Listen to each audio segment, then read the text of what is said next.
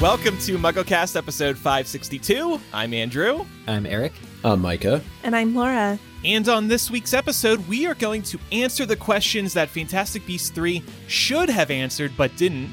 And then we're going to tell Warner Brothers the questions Fantastic Beasts 4 need to answer. And we have a couple of other fun odds and ends to hit on at the end of today's episode. So lots to get to today. And we are assuming that Fantastic Beasts 4 is going to happen for the purposes of today's discussion. But we can also talk about the future of the Fantastic Beasts franchise in another episode. I bet like this weekend we're going to get an announcement that it's been canned. Like in between recording and release of this episode and be like, well, here's the episode anyway. We'll start with the questions that Fantastic Beasts 3 should have answered.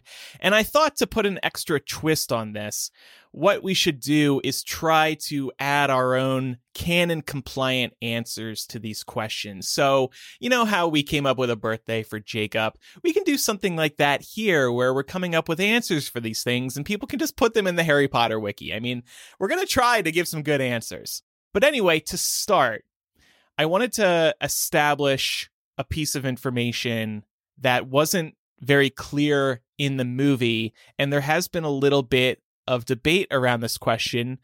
What year is Fantastic Beasts 3 actually set in? We were talking a lot about time jumps in the build-up to the movie, right? Yeah. And I don't think we ever received an answer, right? No. Right. This is one of those things that it would be really easy to flash across the screen, set the year, especially because I think a lot of people are generally aware that the series has about 14 more years to go from when it was last set to when it ends with Dumbledore's defeat of Grindelwald. The first time we ever see Grindelwald in the book, it's about him being defeated in 1945.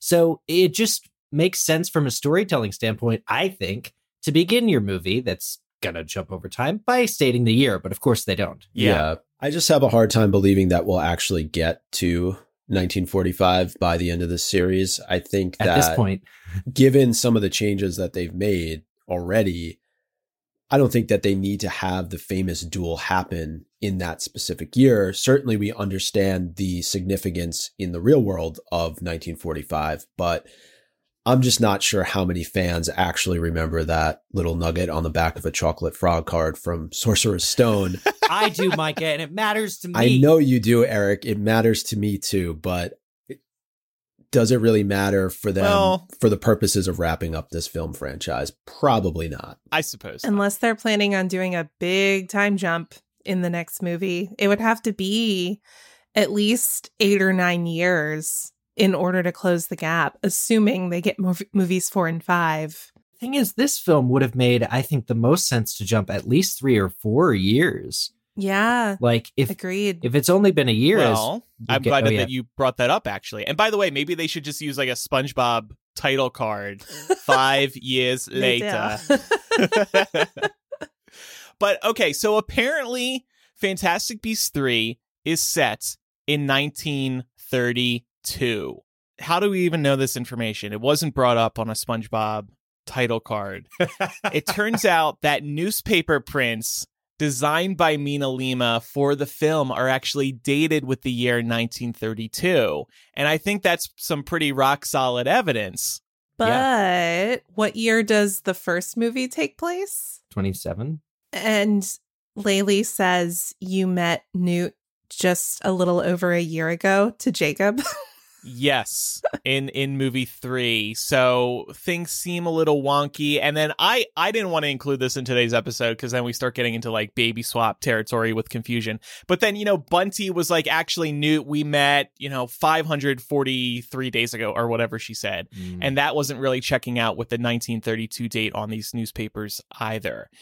But I will say a 5-year-ish time jump from the last movie would be helpful in explaining why nobody mentions Lita or Nagini and why no one's shook by a change in Grindelwald's appearance. It's because so much time has passed. They're not going to still be talking about it. I agree with that. I think it's the only wiggle room I can think of is that there's time between when Grindelwald is first captured at the end of the first Fantastic Beasts movie and when he breaks out of jail. There's kind of like, I think, and there are those SpongeBob titles in the second movie, but I think it says like 6 months later after his escape is when the second movie really starts taking place, when the bulk of it takes place. So there's a time jump there. And now if it were like a little over a year later, you're probably into the 30s, but you're not very far along. One thing I did look up, it says that the first Fantastic Beasts film takes place in New York, or at least Newt arrives in New York, December 1926. Okay. December 1926. Oh, God. Okay. Well, that's the end of the year, so close enough to 27. Why creep slowly around this? Like, not everything. Here's my note to the screenwriters of the Fantastic Beasts series. Not everything needs to be a mystery. Like, what year we're in. Yeah. That doesn't need to be a mystery. It's not cool or exciting to have us work it out on a podcast. It's just tell us it's this year. We'll go with it. It's cool. Then to make matters worse, there's conflicting lines of dialogue. Like it somehow being 8 years since Newt and Bunty first were like met. But yet Lally also says it's only been a year since Newt and Jacob met. So it's just... It makes you wonder if like one of those two scenes was done during reshoots and they forgot, or who's keeping track of continuity? This used to be a really buttoned up kind of franchise. I know. Like there was one mistake ever made and it was Mark Evans. And we got an apology for that. We also had some issues with Priori and Cantatum. Oh, yeah, that just was a few. Typo. Okay, but this series is riddled with them. I'm like, these are the same minds that put this together. Is like the more I think about this, the more I wonder, with everything that's been going on with the author over the course of the last several years, do you feel like maybe it's impacting her writing a little bit? Probably. Maybe. But well, I don't understand how it gets through the quality control committee, is all I'm saying. There needs to be like a story team who's in charge of keeping track of all of this. Yeah. I don't think that's a big ask. Yeah. That's what surprises me, though, too, is that you have some of the greatest minds that helped to develop the Harry Potter film franchise still working on Fantastic Beasts, yet there is just so much that is messy about the storytelling in this particular series. You have Yates, you have Heyman, you have Cloves. Why are we in this situation? Yeah, I don't know. But I mentioned Nagini a few minutes ago. So getting to our questions, now that we know that it's 1932, let's just assume it is forever and always.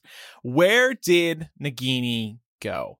We saw her at the end of Crimes of Grindelwald. She was right out front Hogwarts with everybody else, watching Dumbledore and Newt have a chat.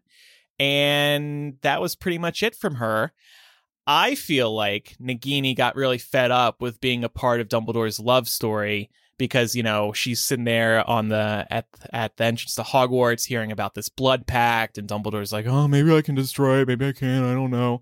And Nagini's like, you know what, I can't get tied up in all this garbage right now. And then she went back to the circus where she continued to perform until her blood curse permanently turned her into a snake. Is it the best answer? No, but I think you could argue it's your answer, though, Andrew. That's what's important. Similarly, I felt that Nagini was heartbroken by Credence's decision to side with Grindelwald. So, in turn, enters a deep depression, which ultimately results in her permanent transformation into a snake.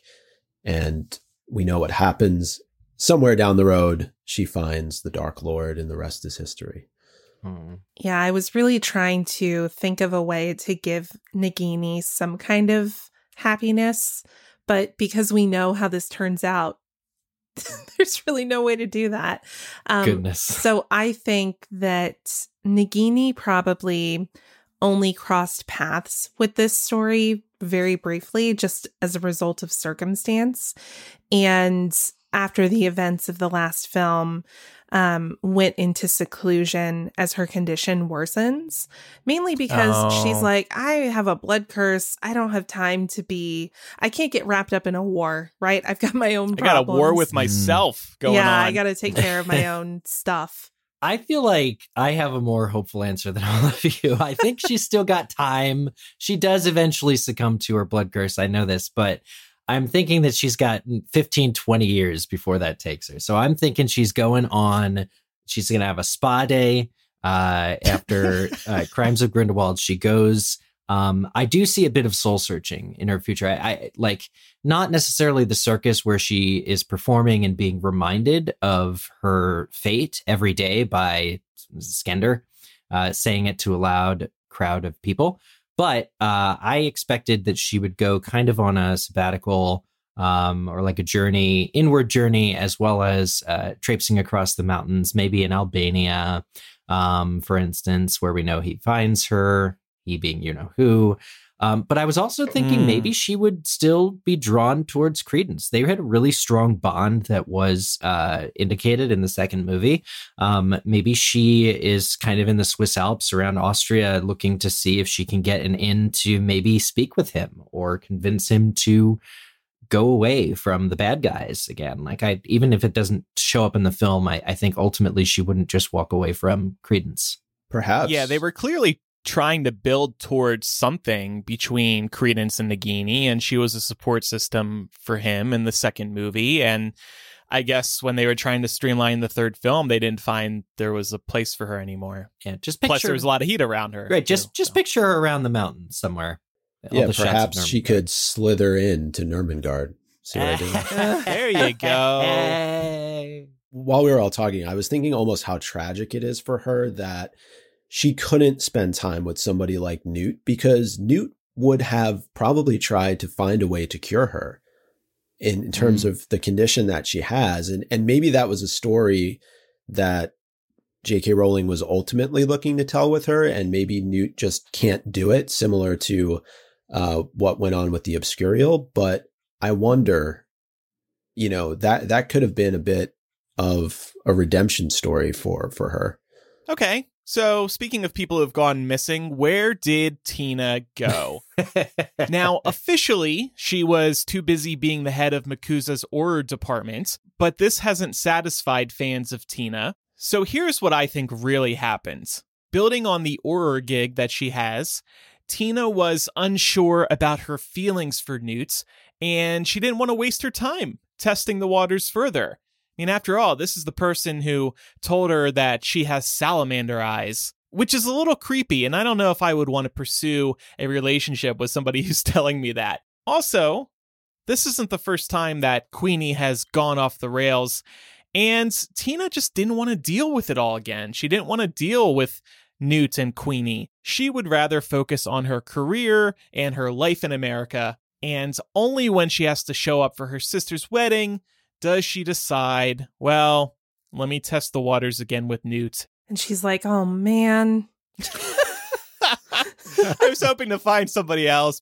So for me, I thought that Tina was truly embarrassed by her sister's actions to join forces with Grindelwald. And as a result of that, she buries herself in the day-to-day grind of working for MACUSA, believing that each day she really does need to redeem the Goldstein name in the eyes of her colleagues, especially given what has happened to her already, right? She was relegated down to doing the work we saw her doing in the first Fantastic Beasts film. So I feel like there's this strong desire to really continually prove herself, whether that's to Serafina Pickery or to others. And the shame of her sister is so intense that she can't even bring herself to work with Newt, Dumbledore, and the others. And that's why we don't see her in this film. I really like that. That definitely speaks to Tina's character as we know it. She's really a hard worker who is consistently kind of shoved into the corner, and she needs to prove herself. I like that. On a kind of similar note, I think that maybe Tina believes during this film that Queenie is actually undercover, and Tina is using her influence at MACUSA to try and push the United States Ministry of Magic's involvement in taking Grindelwald down. But she's largely unsuccessful due to her sister being a, quote, known Grindelwald loyalist. Her loyalties are questioned also by MACUSA. So I think that would explain also why MACUSA didn't do anything in this movie about all these problems going on. Right. So yeah, I think she would have been trying to advance the cause from the inside, but was just unsuccessful. I have a more kind of embarrassing take, which is that Newt and Tina did finally kiss. We didn't see it on screen, but following the second movie. And you ever kiss somebody and accidentally get like a little like spit in your throat and you kind of like cough or something? So because it's their first kiss. Neither of them have canonically ever kissed before. I feel like one of them would have choked and by accident, started coughing, and the other one would have just disapparated on the spot by embarrassment. Is this one of those magical drops of spit that Dumbledore shoots out? You know what? In Secrets of Dumbledore? So Tina was transported to the mirror dimension, and that's why I'm changing my answer on the spot, and that's why she's not in the movie. I just assumed that they would have just... this is not the time for this. I thought you were going to say, like, Newt had really bad breath. And Tina was like, no. I think they both use brush often and floss. But yeah, I just assumed there was some kind of further misunderstanding, or not even misunderstanding, but like there's a mutual attraction, but like they just can't seem to get it together. I love our answers. They're all over the map. Like mine are like not really serious, but I want them to be hard. And Micah and Laura have really serious answers. And Eric, you're somewhere in my camp too, I think. I love it. Next question. This is one that stems back really to the first movie. Was Newt ever allowed back to Hogwarts after being expelled when he took the fall for Lita's illegal possession of a Jarvie? And it's also known that she had endangered another student with this Jarvie. So it was a dangerous and very serious situation. What really bothers me is that we see Newt going to Hogwarts, obviously, in this movie. This would have been a perfect opportunity to hear if Newt was ever allowed back into Hogwarts. That's the big question. We know he was expelled. We know Dumbledore tried to have the expulsion repealed, but we don't know the outcome. And so my answer to this question is Dumbledore's efforts to get him back into the school following the expulsion were ultimately unsuccessful. Dumbledore always felt bad that he couldn't successfully get Newt back to Hogwarts and swore from then on that he'd try to lift up and support Newt and his interests however he could. I like that a lot. I like the idea of Dumbledore and Newt becoming friends so closely because of Dumbledore's failed attempt. So like to make it up with him, he's like, I'll be your friend now, Newt. Yeah. Plus, Dumbledore probably knows that Newt did take the fall for Lita. So really, there's no reason for Newt to be expelled from Hogwarts. It's that damn Jarvie. So rude. I would actually love we should have a Jarvie, like just like pops in on the show from time to time and throws out some really rude comments. I love it. I mean, I could do that too if you like. Start recording some. I was going to say, Micah, I feel like you're the prime candidate. Yeah, I'll come up with some ideas. So I was initially of the belief that Newt was let back into Hogwarts, albeit for a very brief period of time. But he was prohibited from interacting with any beasts. So as a result, he decided to leave school and never return, realizing, much like Fred and George, his passions lay elsewhere. Wow. I like that. This I love because it's just like the Ministry to like be like, okay, you can come back in. We erred. And then be like, but here's the catch. No beast contact for you, young man. And it's just like, that's not going to work. I'm sorry. No. And I kind of wanted to piggyback off of Micah's answer here because I really liked it. I think after the events of the Fantastic Beasts franchise, so after everything we've seen thus far, after Grindelwald goes down, I think that Newt will be invited back to Hogwarts to help curate a collection of beasts on the grounds for the newly introduced Care of Magical Creatures class. He won't teach it, of course, because he doesn't want a normal job, but he is going to create the infrastructure and make sure that the appropriate beasts do live at Hogwarts in order for the students to learn. Now, you might be saying right now, but Laura, don't you think Care of Magical Creatures existed before this point in time? Maybe, but this series is playing so fast and loose with canon that I think it could work. I'm glad you brought that up in terms of playing fast and loose with canon. I had a thought about McGonagall the other day. Without McGonagall, Dumbledore is the only recognizable character at Hogwarts for Harry Potter fans. So maybe that was their thinking with adding McGonagall. Let's just throw in at least one more person who people know. I like that a lot. For me, I just think that Newt was given a sort of a little early gap year It's a traditional year that students take to see the world following their graduation. I feel like, and particularly between school and college. So I just think that because he wasn't going to a ministry job, and that's exactly what school is for, right? Get you into that government job as a wizard. There's so few wizard jobs, but one of them is work at the ministry. And since Newt wasn't going to do any of that, he's like, all right, I've learned everything I can there. I'm just going to, much like Micah's, my talents lie elsewhere. And he began his research, starting a little bit closer to home and then just wandering off basically a few years earlier than he otherwise would have, given the circumstances surrounding his expulsion.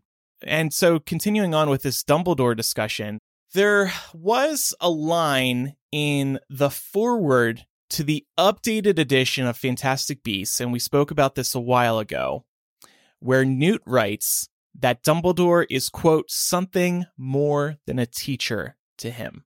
This line has always very much intrigued me because we still really don't know much about their relationship.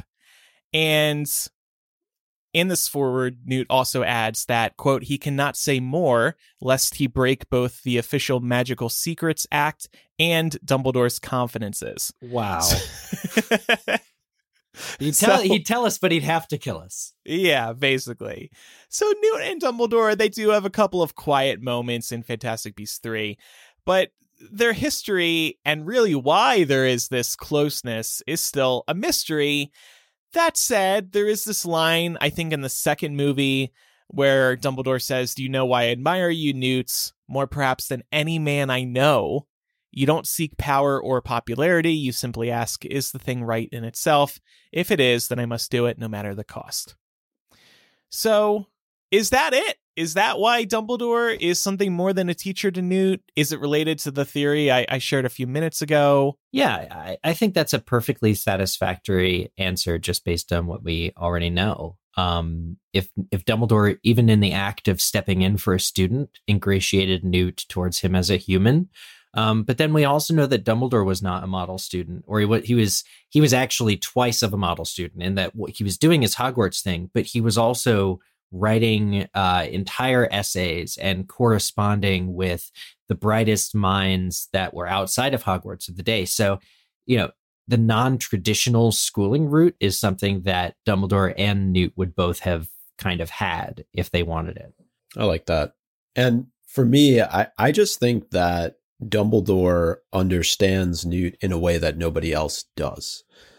He sees something in him that other people have failed to see, especially, we all know growing up is tough, right? And when you're in those teenage years, you look towards mentors, you look towards people who support you. And I feel like Dumbledore was that supportive figure for Newt. Perhaps his family didn't understand, why is our son so interested in beasts? Or he's getting constantly ridiculed by his fellow classmates. We see him getting chased around in Crimes of Grindelwald, right? Where he has to go hide out in one of those alcoves with his beast. So I really think that Dumbledore was that stable figure for him, and that's why they are so close. As you said that, I was wondering, were Newt's parents even alive when he was growing up? Are they out of the picture, maybe? I don't know if we have firm answers around that, because then Dumbledore would even be more of a father figure, potentially, to Newt. And I'm sure McGonagall was as well. Yeah. And I mean, it would definitely tie to the theme of, Harry being an orphan in the core books if Newt was also an orphan. Man, Can't resist repeating some story beats. Yeah. But Tina and Queenie don't have their parents. They died of dragonpox. Newt and Theseus both won't have their parents. This is classic Disney movie. All the parents are dead. The kids are on their own. Well, this is Neverland. who mentioned Newt's greatest fear earlier was working an office job? Maybe that's what his father does. Maybe that's what his mother does. Maybe they're ministry officials, and the ministry he just family. doesn't want any of it. Yeah, I like to think that they're just estranged and not dead. But it's true. Like, there were a few opportunities where Theseus could be like, "Oh, mom's always saying," or "Dad's asking about you." Yeah, it just doesn't come up. Well, that's another good one. Is his older brother, right? Is hardcore ministry official. Well, yeah. Maybe that's absolutely. He's been sort of that studious Percy-like type, and Newt has seen that, and that's not who he wants to be either. I think that this excerpt could probably refer to the events of the Fantastic Beasts series, especially since we never really hear about them beyond vague mentions of Dumbledore defeating Grindelwald in 1945. So there might be some state secrets that they can't share about the events of this franchise. We also know that Newt knows about Dumbledore loving Grindelwald, which also isn't common knowledge, it seems. So perhaps he views that as, Dumbledore instilling some confidence in him. Oh. To the first part of your theory, do you mean that there's stuff that we have yet to see that we don't know about, like that can't be publicly known? Yeah. Yeah. I think that's possible. Well, given that Credence was supposedly buried in history, something relating to Credence, how he eventually dies or something, could actually be a huge cover up from the government that, talking about it. So like everything to do with Aberforth and Credence being Aberforth's kid, all this stuff would be entrusted to the small group of heroes here that know about it to never tell the wider world. So maybe the answer is, in fact, in the scenes that were being shown. Yeah. Okay, so moving on to a little bit about Lily and Dumbledore. How did these two meet and become friends? I'm very intrigued by this because we see Lily make her initial appearance in the Phoenix book, in Crimes of Grindelwald, and then we hear in this movie that Dumbledore and Lily are friends. And Lily and Newt are friends too, though we're not going to really focus on that right now. I wonder if Lily and Dumbledore met at some sort of global wizarding education conference.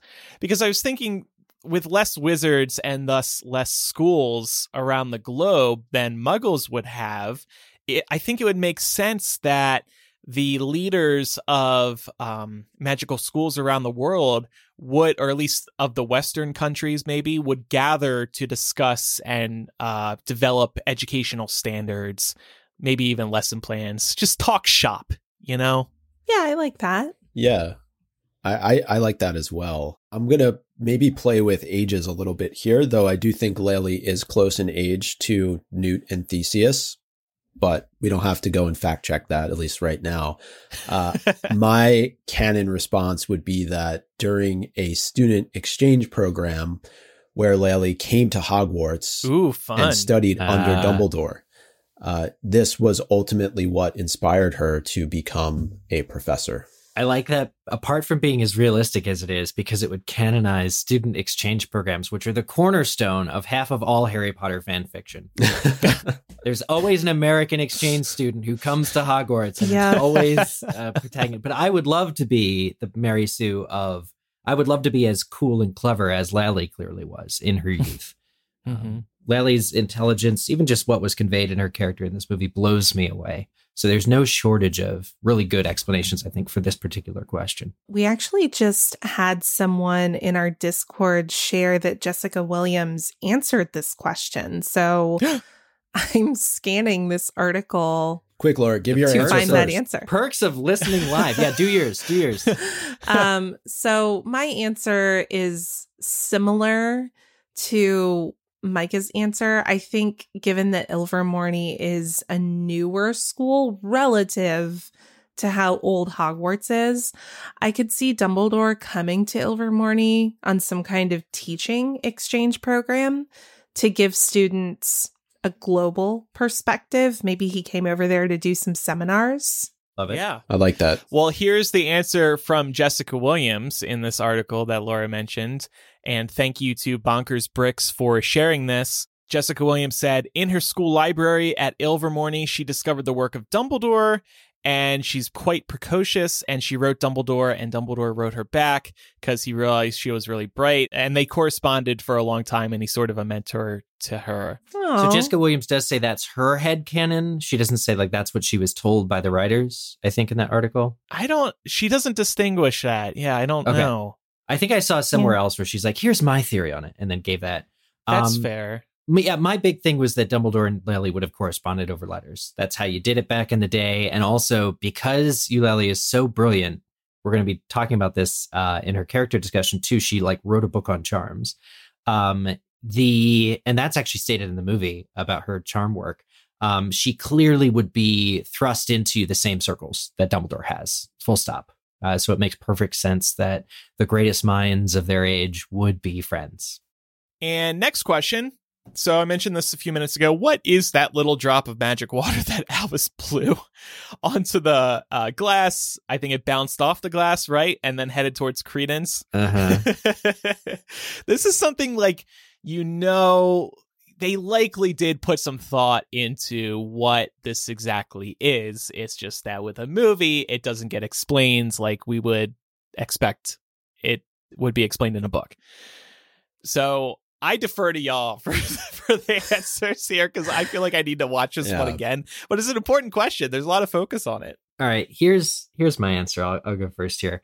It was a method of determining whether Credence shares the same DNA as Albus. So the spit is the petri dish test.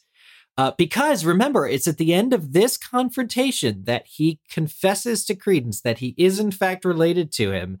And he says, "We didn't know, I swear." So until he does this little spittle thing, I don't know what it was, but I'm like, if the spit matches, it's the whole, in essence, divided thing. We're going to put the thing in the thing, and the way it reacts is going to be the thing. So that whole scene could only have occurred if somebody was blood related to Dumbledore. And when he brings him through the mirror world, which we're going to get into next, it's all because he also shared some DNA in his spittle too. Okay. Hufflepuff Teach is bringing up a good point. Haven't we had enough droplets being spread the last couple of years? Yep. No, Did we need never to think enough of another droplets. droplet? I actually really like Eric's theory here. It goes out to Credence, it matches, and then it's like ding ding or he ain't a Dumbledore. So what? Yep. Dumbledore like throws a spitball to be like, Basically, "Are you my nephew?" it beats a conversation. I'm just going to chalk this up to an extremely high level of magic that maybe we'll never understand, or at least until we get the script book and it tells us what's going on. Right. Yeah. Because unlike former script books, this one actually seems like it will have maybe some answers or additional content.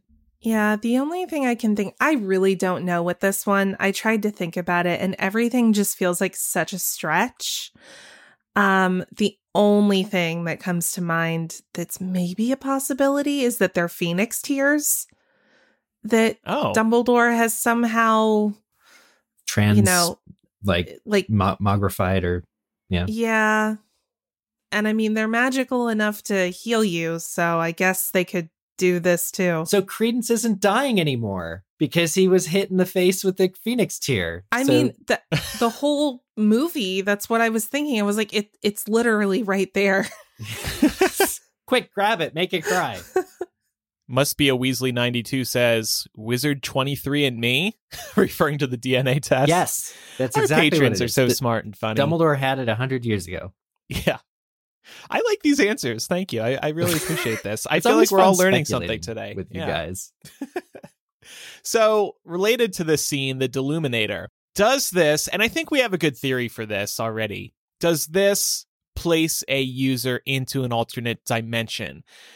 That way, Dumbledore could meet with Credence without disturbing and getting the attention of all the muggles around him, because he knew that a fight was likely going to occur between him and Credence. Is that what's going on? He's just bending light and entering some sort of mirror dimension? Yes, I think that's exactly what this is. We know that the Deluminator is a device that Scrimgeour says was of Dumbledore's own making. It's possibly unique, the only one in existence. And given the sort of strange behavior that we see it do, it's not just a put-outer that we see it do with Ron, how it brings him back to his loved ones. I can't help but think that it is, in fact, something to do with the ones you love and your ability to get close to them. And then an extension of that would be kind of creating your own reality around them. So I think that is something to do with what Dumbledore is doing here. Yeah. So thinking back on it, I wondered if the Deluminator was used to remove the darkness from Credence. I know it's traditionally used to remove light, but I wonder in that moment if Dumbledore was sort of separating the Obscurus from his nephew so that Dumbledore could actually connect with the real Credence, the real Aurelius, to show him that, in fact, he didn't mean him harm in any way. I like that effect because he does separate it. Like you can see it kind of where it's like bubbling on the ground behind him and slowly creeping back in. But before that, they have that conversation. I really like that shot and I like that moment. So perhaps that's something that only the Deluminator could do. I like all of these theories, and I think that y'all are onto something here. For me, though, it does raise questions about why we never saw this in the core books that take place 70 years later. Being able to move into a mirror dimension would have been really handy when the trio was out camping in the woods, being chased by snatchers, and when the Battle of Hogwarts was happening and so many people were dying. Well, I have an explanation for that, actually, which is that any instruction booklet that Dumbledore would have provided Ron with his Deluminator would have been confiscated by the Ministry. So I'm sure he gave a very advanced technical manual. These are all the things this thing can do, and it will help you on your journey, and it just got taken away. See, I'm sure he didn't.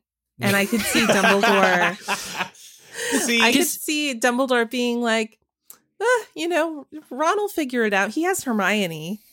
She'll figure it out. No, like he's a great strategist. Yeah. Look at he beating that chess game in his first year. He'll figure it out in 2 days and then just being wrong about it. The problem is Dumbledore wasn't around to show them. But as far as him not taking a more active role or like the mirror universe would have come into play in the Harry Potter books, I just think the way that Dumbledore took a less active role in general, he stopped seeing himself as the main character in the series and started seeing Harry and Harry's choice as the main character. So like, I would love to have seen Dumbledore, who suspected Quirrell during Harry's first year, to just take him into the mirror universe and punch the shit out of him until he figures out the answer. But like, it didn't happen because Dumbledore wasn't written yet, but also Dumbledore would have like been more of a backseat kind of person, just waiting to see events as they unfold. Also wonder too, though, was this just a moment for the director, those who have created this film, to insert something that is familiar to Harry Potter fans? We see the snitch come up later on in the movie. We see multiple moments where there are these things that kind of draw us back to the Potter series. So I'm wondering if this was one of those opportunities, but the issue is that they never explain it. Like this whole sequence with Credence is never explained. And that's what's frustrating. No, and you have to kind of catch that he's holding the Deluminator. The camera doesn't focus on it. Like it's in his hand, but you don't see it till the end. Yeah. Maybe they think they're giving fans and podcasts like ours a gift by leaving everything so vague. It's like we're giving them lots of material to spend time talking about. Too many gifts. But yeah, like the other thing about the Deluminator, the first movie, remember, New York is being destroyed. Actual New York is actually being blown up by Credence in the first film. And that's a huge problem for expulsion of the Wizarding World. And it's a big deal. That entire city blocks and gas mains and all that. In the second film, you have Grindelwald's curtains or bed sheets that are covering all the buildings in New York, and you're like, or in Paris. And you're like, man, wouldn't this expose the Wizarding or Muggle world? And so to not deal with that at all in this film, they've just gone and created a mirror universe where they can blow up streetcars and destroy building corners without it. Don't you worry your pretty little head about the statute of secrecy. It's a mirror universe, and it doesn't matter. There's no people here. Okay, so let's move on to the prophecy at the end of Crimes of Grindelwald. So let's look at the 4 lines that we got from this. I think we only got 4. That's the only 4 that I found. Anyway. I think that's right. So line 1, a son cruelly banished. So is this about Credence? He was banished, I would say. But cruelly? Well, yeah, because he doesn't have his father as he grows up. I would say that's cruel. I don't know if he was cruelly banished in the moment, but over time, what happened was cruel. I just don't know, though, that we have enough information about how everything shook out between Aberforth and Mystery Girl. Yeah. I agree with that. I think it is like a point of view thing, because it's like cruelly just to grow up with without the absence of one's parent is objectively cruel. So it's like, it doesn't matter if nobody said to like Aberforth's love girl, get out, it doesn't need to, there doesn't even need to have been a confrontation. But the fact that she was separated and that the child has to grow up without his parent knowing about him or being able to is in and of itself, like the universe is seeing that as cruel. That could be open to interpretation. But as I was thinking about this, I was just thinking about how Newt was banished from Hogwarts. And I'm thinking, is Newt like the prophecy center? Oh. So we're going to add that to a theory later on, I guess. We also have to look at this prophecy and remember that they seem to really rejigger some things ahead of shooting the third movie. So it's possible that this prophecy makes absolutely no sense anymore. It just doesn't check out with anything we learned in the third movie. Right. But the next line, despair of the daughter. So a son cruelly banished, despair of the daughter. Ariana? On the other hand, these first two lines taken together could imply it's a son and daughter of the same parents. And that makes more sense when you think about the info dump that we get at the end of Crimes of Grindelwald. Yeah. I was thinking maybe this originally referred to Lita, but got dropped in rewrites. I mean, yeah, being a baby dropped in the ocean, I would think of that as being cruelly banished. Yeah. I disagree. No. What about, so I think it does mean Lita, or I think Yusuf thinks it means Lita, because he reiterates the prophecy and is like nodding to her as he says, like, despair of the daughter. Because that's when we think that Corvus Lestrange is Credence, or Credence is Corvus Lestrange. I'm also still thinking about Aberforth's baby mama. She's somebody's daughter. She's despairing. Mm-hmm. So maybe this is back to the son cruelly banished being Credence, despair of the daughter being Credence's mother. It's interesting, though, too. I know we're going to talk about our prophecy, but isn't it all about how you react, right? It's the actions that are taken following listening to a prophecy, how you interpret it, how you move based on it. We know what Voldemort did once he got, just kind of that slight little piece of the prophecy in Harry Potter. So like, I'm wondering too, is this a misdirect, right? It just seems like the whole prophecy was going to be this cryptic misdirect from J.K. Rowling that led to a bigger plot reveal. But given how things ultimately played out in Secrets of Dumbledore, I'm not sure, to Laura's point, the prophecy is even relevant anymore. It wasn't referenced probably not once in that movie. And remember how many times, and we could go back and check, right? In Crimes of Grindelwald, they're like, have you heard of the prophecy of Tycho Dodonus? Or the head of the Auror office asked Dumbledore, and he's like, yes, I know it well. You don't even need to tell it to me. I already know it. It's great. Everybody knows. I'm surprised that wasn't printed on a t-shirt and sold at Hot Topic. Oh, God. With all the other merchandise for that movie. It was heavily.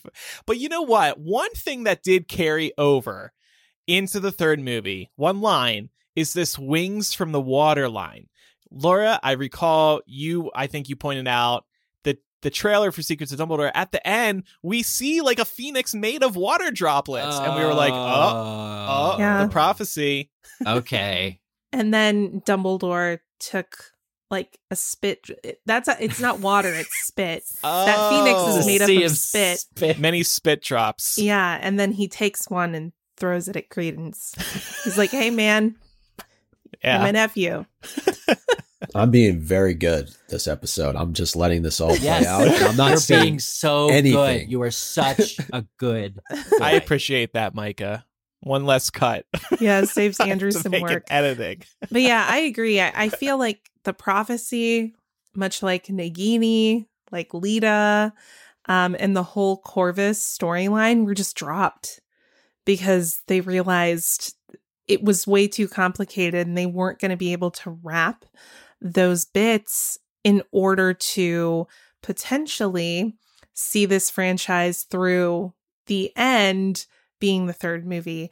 Now, if they get a fourth movie, maybe they'll quickly address them.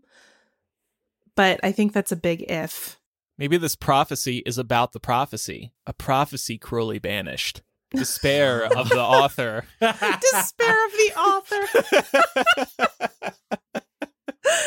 author. Return Great Avenger, Steve Clovis. There we go. Now we're getting somewhere. Oh, gosh. Oh, my God. No, I really like this. I feel like it's a more valid reading. It's real good. Okay, so let's look at questions that Fantastic Beasts 4 need to answer. Starting with the big, obvious one. What is Dumbledore's next move in his fight against Grindelwald?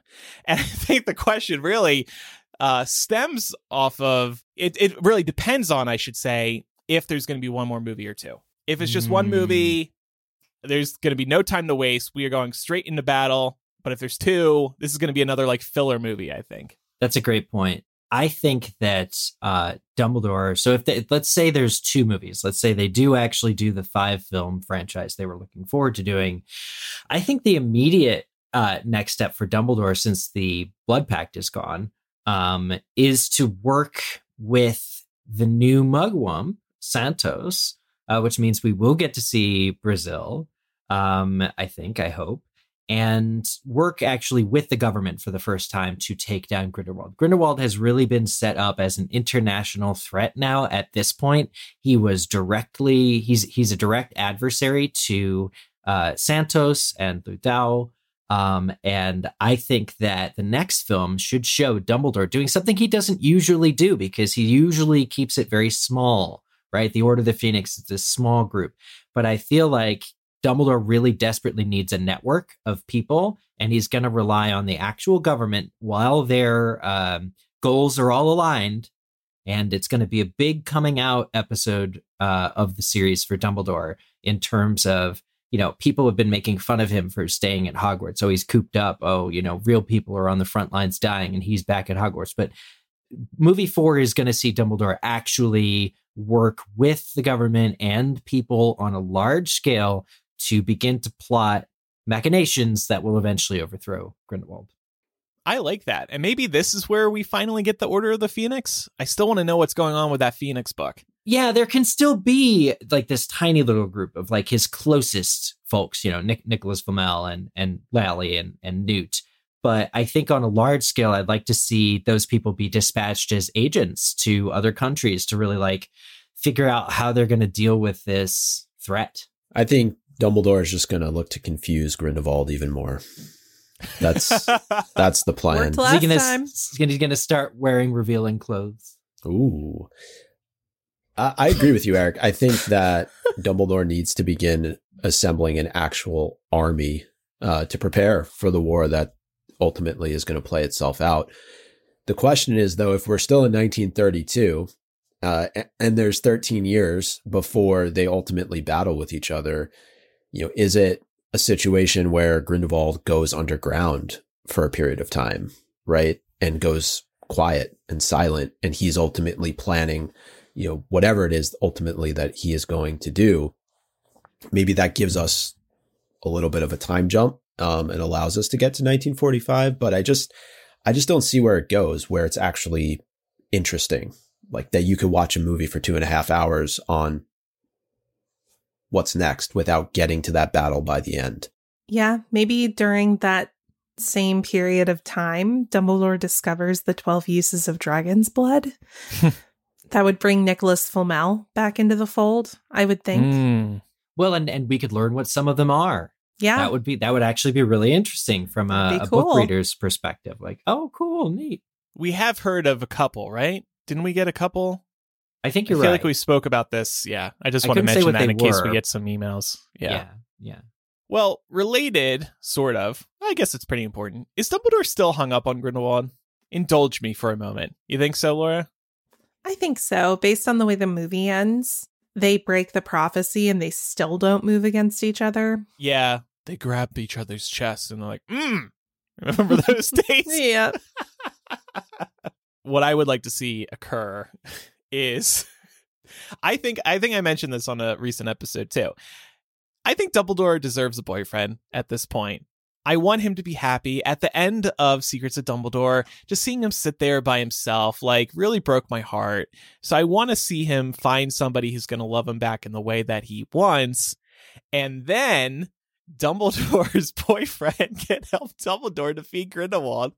And it'll totally work because Grindelwald will be so thrown off and jealous that Dumbledore has got a new boo that he's going to be like, off his game. Interesting. So then does Dumbledore's boo die at some point between the events of this franchise and the Potter books? Because yeah, Dumbledore gets no happiness. Not before they live a happy life together for a period of time. Yeah, he's happy for a couple decades. I mean, remember, of course, Dumbledore is very old in Harry Potter, so it's not too crazy of a thought that his boo would die before the events of Harry Potter. What about Elphias Doge? They seem pretty close. Yeah. Let the speculation begin. Yeah. But yeah, I agree with what Laura said. It seems like the two still have trouble moving against each other, at least with the intent to do serious harm. So I'm curious as well what the breaking point is going to be for Dumbledore to actually defeat Grindelwald. He must do some more awful things in the next movie or two to really drive Albus to actually defeat him. I mean, it's just that simple. Yeah. What if he kills McGonagall? McGonagall. How dare you? That'll be the huge cliffhanger in movie 4. And then movie 5 will be a time travel romp to go back in time, like Endgame, to fix it. Yeah. I think that Dumbledore no longer struggles with whether or not he should stop Grindelwald. That's what the progression of the emotional aspect of Dumbledore's character in the Fantastic Beasts movies has gotten to. Dumbledore's no longer struggling with whether or not he should. But there is still going to be this nostalgia factor for what they had as teenagers, for what they still feel for each other generally. But I think that both Grindelwald and Dumbledore, when there's that parting of the ways here in Secrets of Dumbledore, I think they both know that their relationship can't continue. So Grindelwald's line, "Who will love you now?" That was the breakup line. This is the. It's not even enough though for Dumbledore to take action against Grindelwald and kill him. Right? We know he's still alive in Harry Potter. Grindelwald is still alive. Yeah. So what does defeat mean? Like, how does he actually go about defeating him? I think it's your whole sucks his powers out theory, Micah. Like, I love that so much. The idea of somehow removing his magical ability so that he would not be a harm to others anymore. Well, we could spend an hour on Credence and Aberforth because there are many questions. I'm just going to vomit out all of these questions and then we can address whatever we want here. Can we presume that Aberforth knew about Credence since Credence was born? When did Albus find out? When did Credence learn the truth? Why? How? The mirrors? How will they write out Credence? These are my questions. The mirrors can't be explained. I'm going to go on. Nobody's even going to try. I'm going to go on a limb and say the mirrors will never be explained. It's just a weird ass thing. No. Yeah. They just thought it was a cool effect. And a throwback to Harry Potter. Yeah. And they also wanted to make it really obvious from the start that Aberforth is Credence's father. Yeah. I was like, wow, you're not even trying to make it a reveal. I would have liked if they were instead like corresponding via Phoenix. Or, yeah. Putting a little note on its talon. Yeah. Come on, that's like another throwback to Harry Potter with the owls. Owl post. Phoenix that. post. Yeah. I love that. I also just want to know when it started because Dumbledore tells Credence, I promise we never knew. And then Aberforth is like, always. I'm like, we're getting some mixed messaging here. Yeah, Aberforth probably knew he had a kid, but my theory is that he thought he died when the Titanic sank. When the boat went down, which is not, that's not the year it happened or whatever, but he would have known that his baby mama was sent away, either whether she had given birth or was about to, and he would have known Because I think Aberforth's kind of a follow-through dad, right? He's kind of a follow-through. He'd try and track her down in America. Even if initially he wanted nothing to do with the kid, he would eventually come like 5 years later, be like, I should check in on them, only to find that they died. So I think that should explain that like Aberforth knew about having a child, but didn't know until more recent events that it was still alive. Yeah, because of course, let's remember in the last movie, Credence is like, I want to know who I am. So he clearly only recently discovered this, well, in that 5-year time gap since Crimes of Grindelwald. Yeah, however long it's been. Well, yeah, because it's not like I want to know who I am, and also I'm going to check my pocket mirror because somebody strange wrote me a message. Like, no, pull that thread. Go look at that. But that's going back to Harry Potter again, though. Aberforth is the mirror guy, right? Like he's connected with Dobby via Sirius's mirror. He comes and helps out the trio when they're in need. So it's like pulling threads from the Harry Potter series. I would have been more satisfied if Queenie was reading the mind of Grindelwald to tell Credence who he actually was, and that then precipitated Credence reaching out to Aberforth via the mirror. But it's not even clear what Grindelwald knows. Like he knows he's a Dumbledore. No, or how he knew it. But but how does he know he's actually a Dumbledore? How does he know he's Aberforth's son? Does he know? Like, there's just so many missing pieces of information about this whole storyline. It's very confusing. And the fact that Aberforth likes goats, like the undeniable canonical fact. I'll reiterate my theory that it was never dirty with the goats, and it was always because one of them was like a preserved version of his kid. His kid was a preserved version of his kid. Of his son. Yeah. So the kid was his kid. It was never dirty between Aberforth and the goats. I think we have to slowly take a deep breath and be like, that's not what J.K. Rowling said. I for one am willing to walk away from that. You guys were in the room. That was like 15 years ago at this point. It's changing. Well, let's remember what else came out at that. Mike, a good counterpoint too with the Dumbledore gay reveal. There's a lot of Dumbledore revelations at that. That's a huge that event. That's I feel like we learned more secrets of Dumbledore at that than we did in this movie. That was the best event we ever went to. Where's my ticket for that? I think I still have it somewhere. That was the OG secrets of Dumbledore. Very nice. I don't know how they write out Credence, though, Andrew, to answer that question. It seems like they've left it open for him to still be alive. And certainly if anybody can kind of preserve him, it's Albus, it's Newt. They're going to write him out, though, because the Phoenix is right Ezra there. Miller. They're going to write him out, though. So I just think in between movies, he'll die, and then we're going to hear about how he didn't survive.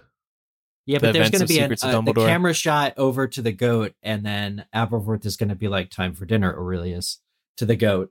And it's going to be like, I'm telling you, we won't know how he did it. It will never be explained, but it will be alluded that is Credence still alive. Little lightning round here. I'm sure we'll discuss this more. Maybe it could be its whole own discussion one day. Lightning round. Are Theseus and Layli officially a thing? I'm going with yes. Yes. Yeah. I'm going to go as far as to say they got married in Bhutan. A little side elope. And wow. Yep. That is not supported by canon, but okay. Well, we're making up the canon. I think they are.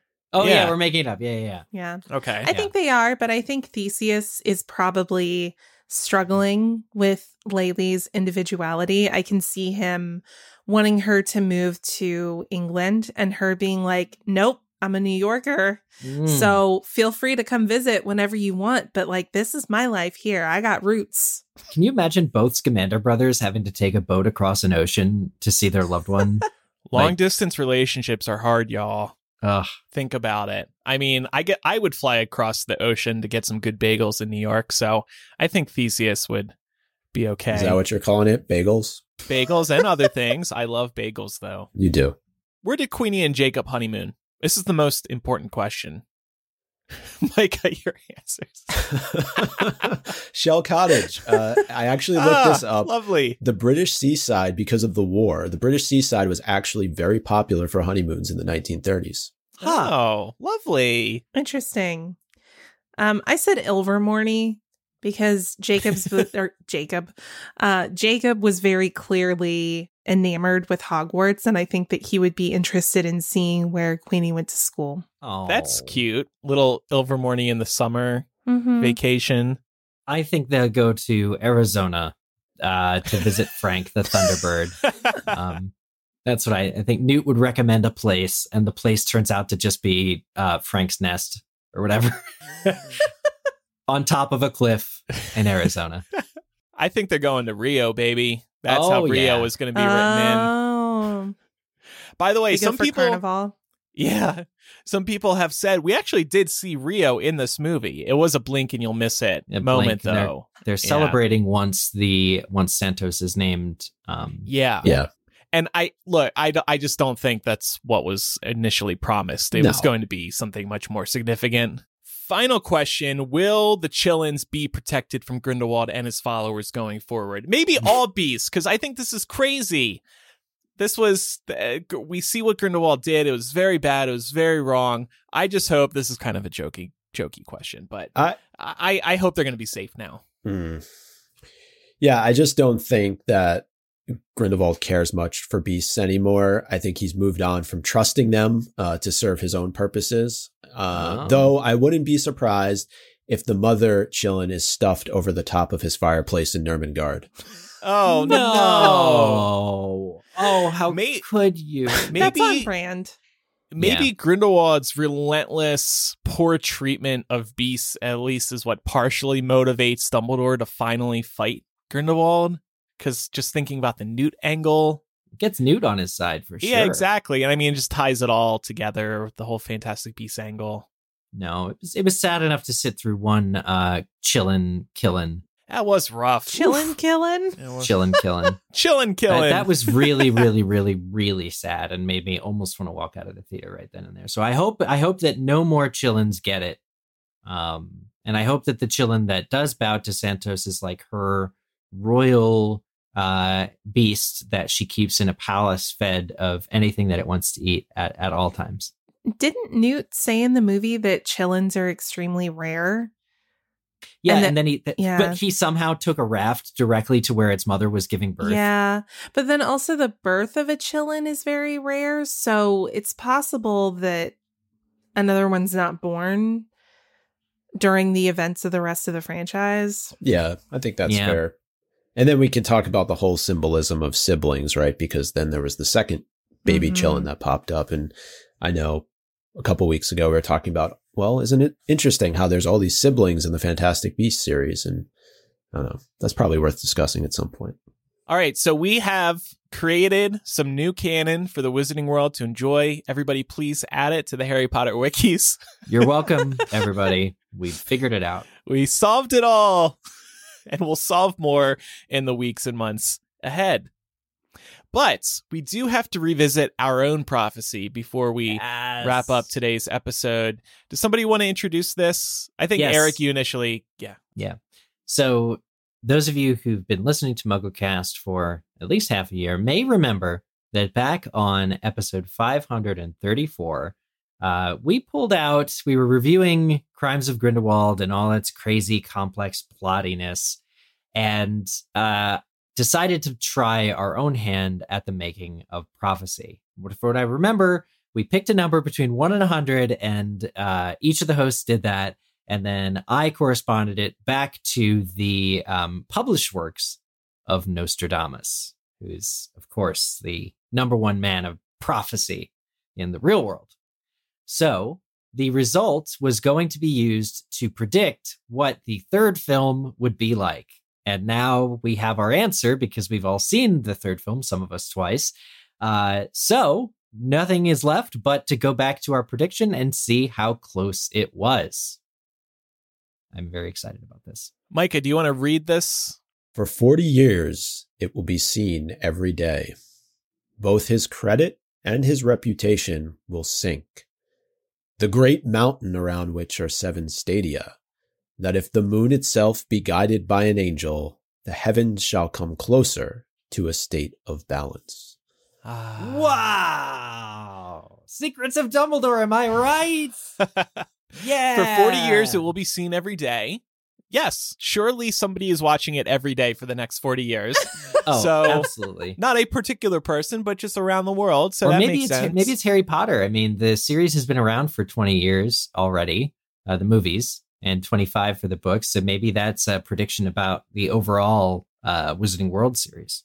Both his credit and his reputation will sink. Now, I would joke and say Steve Clovis here, but I think he did a pretty good job with the movie, so Yeah. I'm not going to say his reputation sank. This could be Dumbledore and Grindelwald, because as they gain and lose followers, as Dumbledore becomes more prominent, Grindelwald's reputation, he got credit because his crimes were absolved, and then his reputation sank when it was revealed he cheated to get elected. So I think line 2 in our prediction is spot on for the plot of this movie. That's a good point. I like that. Okay, the great mountain around which are 7 stadia. I mean, we do see that mountain. We see him out To get to the chillin'. And that one too. Yeah.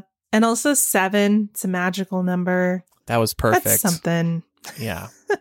Yeah. And Stadia, I think, are regular like stadiums. So it's like there were definitely a bunch of those from Pierre Lachaise in the last film and the ones up on the mountain in Bhutan. If the moon itself be guided by an angel, the heaven shall come closer to a state of balance.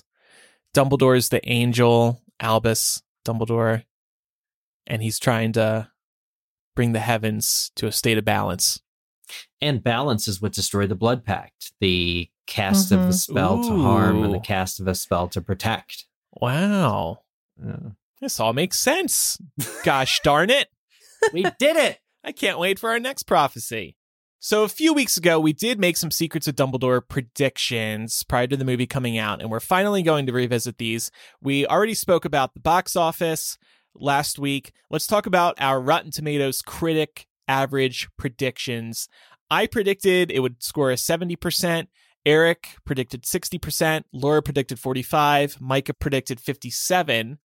The current average is 47%. Wow. Which is technically rotten, according to Rotten Tomatoes standards. I think 60 is the threshold for it to be certified fresh and get that tomato. When the movie first came out and the first reviews started rolling in, it was actually scoring above 60%. And I was like, yes, I might be right. And then it started sinking. So it looks like Laura wins, right? Yeah. Lowest without going over. Yeah. Do I get the Bunty. ding You get a sound bunty. effect? I get a bunty. Oh man. I'm so privileged. We made a prediction. How many house elves will appear in the movie? I said 3. Eric said 1. Laura said 2. Micah said 5. I think there was only 1. I think there was just the one that was in the trailer, Yep. which was at the dinner scene. Yep. Okay. Magicking the orchestra. Yep. Good job, Eric. Good job, Eric. Here's a bunty for you. How gay will the movie be? Me, Eric, and Micah predicted on a scale of 1 to 10 a 7. Laura said a 6. I'd probably give this to Laura. Nah. Yeah. They're holding each other's beating hearts and the sound ramps down and you can hear each other's beating hearts. I think that's at least a... If 10 is kiss, 7 is... Yeah, the movie opens with a confession of love. Yeah, okay. Yeah. I think 6 to 7 is a range. Let's say we all win Is a- that one. Yeah, We all exactly. got that one right. Everyone We all gets get a trophy. participation Fine. trophy. We have to order so many of these. Will Jacob and Queenie get back together? Me and Laura said yes. Eric and Micah said no. We know how that ended. I so never would have predicted it. high five, Laura. Newt and Tina, their relationship coming together. All 4 of us said nope. There's an argument to be made that they didn't, but I think they did. Right? It's hard. Ish. Yeah, I mean, I guess. I guess this is more than we were expecting. If Is there's a 4th movie and it begins with them actively in a relationship, I won't be surprised because it's about effing time, but also because the end of this movie was hopeful. I don't think she can, actively show up in one scene and us be willing to say that their relationship is back on track. Right? I think you can. Really? Because they're not like eye daggering each other, right? They're not like, oh, yeah, All right. hi. Fine. Yeah. And they were at the wedding together Were they there together? It They didn't feels come like together. it. I think Tina was Lally's +1 because they got along. They knew each other. Yeah, I feel like the shy smiles very much mirrored how they were looking at each other at the end of the first movie. I don't really feel like any progress has been made here. But I guess we can just say that we were all right. Then in this case, you're all convincing me. Harry Potter name check. We all predicted a character that would be name checked. None of these were right, though. I said Bins. Eric said Kennel-worthy Wisp. Yeah, I'm still angling for that offshoot into the Quidditch Through the Ages book adaptation I could see that happening one day. with Andrew Lincoln. Laura as said Kennel-worthy. Laura said Tom Riddle. Micah said Peeves, and it's ants across the board. Well, this episode really taught me like there were more opportunities. Doge, for instance, Alpheus Doge, like where is he? Yeah. That's a good point. That really should have come up. Will the Order of the Phoenix be specifically name checked? Laura, Eric, and I said yes. Micah said no. So Micah, Gotta hand it to you. here's a Mike. bunty Get a for bunty, you. finally. Will there be Harry Potter music? I said more than once. Eric I abstains since he had seen the movie.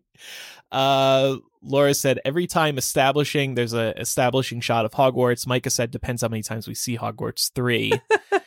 We got at least 2. Mhm. I think the answer is 3, but it's not always at Hogwarts because the donut Right. in the briefcase scene gets Right. it. Yep. So 3 is correct. Good job, Micah. Will we get an Ariana flashback? I said yes. Eric said yes. Laura said maybe. Micah said no. Good job, And Micah. Micah, now I'm Yeah. cleaning up you're now. racking up the bunties. Yep. Is Ariana inside Credence? Eric and I said yes. Laura and Micah said no. There's another bunty for you. Both.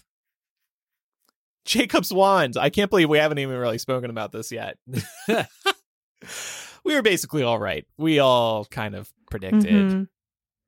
Although it was Laley who was making it operate. So none of At us one really time. saw that coming. Yeah. But did he ever do any magic? No. No. No. Mm-mm. No. So we were all kind of right there. Will someone in the Scamander 6 die? We all said no. That was correct. Will Credence die be written out? Laura and I said yes. And Micah said yes. Eric said no. I'm glad that he's still holding on there at the end of this film. That is a to be determined. Yeah. Beast MVP. I said the Demi guys. Eric abstains. Laura said Phoenix. Micah said Teddy Pickett. This probably goes to you, Micah. Yeah. Yeah, I would based say. that solely off the trailer, to be honest. Mm. So, It's a safe choice. Which revealed like everything. yeah. Yeah. How many secrets will there be from Dumbledore? I said 3. Eric said 2. Laura said 1 to 2. Micah said 1. I think there were 3. Ariana? Oh, yeah. What happened to Ariana? Now I'm forgetting The- them. Oh, the Credence. backstory. Yep. Yeah. And Dumbledore being gay or loving Yeah. Grindelwald. Yeah. But I feel like that's only one secret because we All of already it? knew the other things.